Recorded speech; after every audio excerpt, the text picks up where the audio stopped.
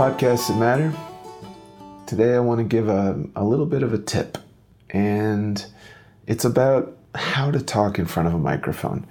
We have this recollection, let me say it this way. Can you remember the first time you saw someone in front of a microphone?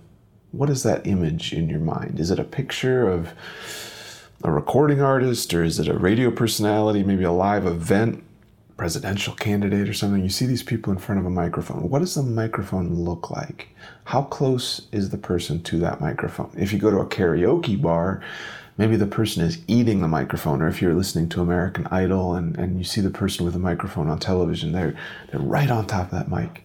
Or do you like, let's say, bluegrass music, or you see a show about an old-time radio host and they've got this beautiful old microphone and they're quite a ways away from it and it's got maybe a big ring around it.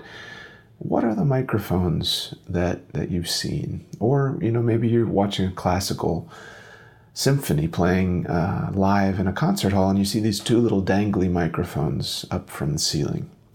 There are lots of different microphones that we use every day, and we do use them every day. I mean, I carry my phone just about everywhere I go with me, and that microphone is one that I use all the time. You might have a device in your house that's smart, and you can just say, "Hey Google," and it listens to you, or "Hey Siri," or "Hey Alexa," and that device is listening for you.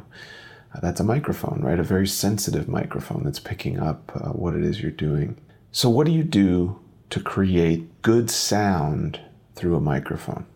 You can Google this, you can go on YouTube, you can find all kinds of tips, but really, it's about what sounds good. So if you record a little bit, press stop, listen back to it, that's the best possible solution. Just like if you're making a meal for somebody, taste it, right? Does it taste good? Well, then it probably is going to taste good to that other person. If you don't taste it, you don't really know, even if you put the right ingredients in there. So let's talk about just one little tip. If it's a microphone, like let's say a Blue Yeti, which is a great microphone for podcasting, then you might want to get up really close to it, maybe 2 or 3 inches, 5 centimeters. But then, make sure not to go pah, or do sounds that have a lot of air unless you have a cover on it. But get kind of up close to it, but make sure that the gain is low.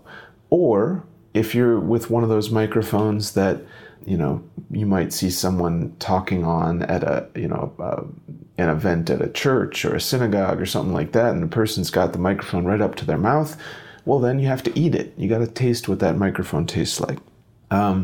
If you have a lapel mic, don't look at it. Have it pointed right towards your gullet, right towards your neck, towards your mouth, but don't look right at it. Don't talk right into it. I guess what it comes down to is listen. Whether you listen while you're recording, some people like to do that, I don't, or whether you listen back to it, which is the best possible method. Just listen, and you'll figure it out. And with your particular microphone, we can go into specific microphones and exactly how to record on a future episode. Let us know.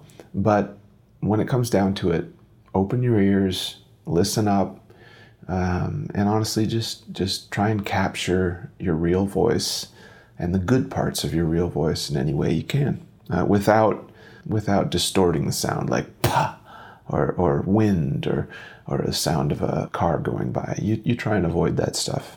All right. Thanks for listening to Podcasts That Matter.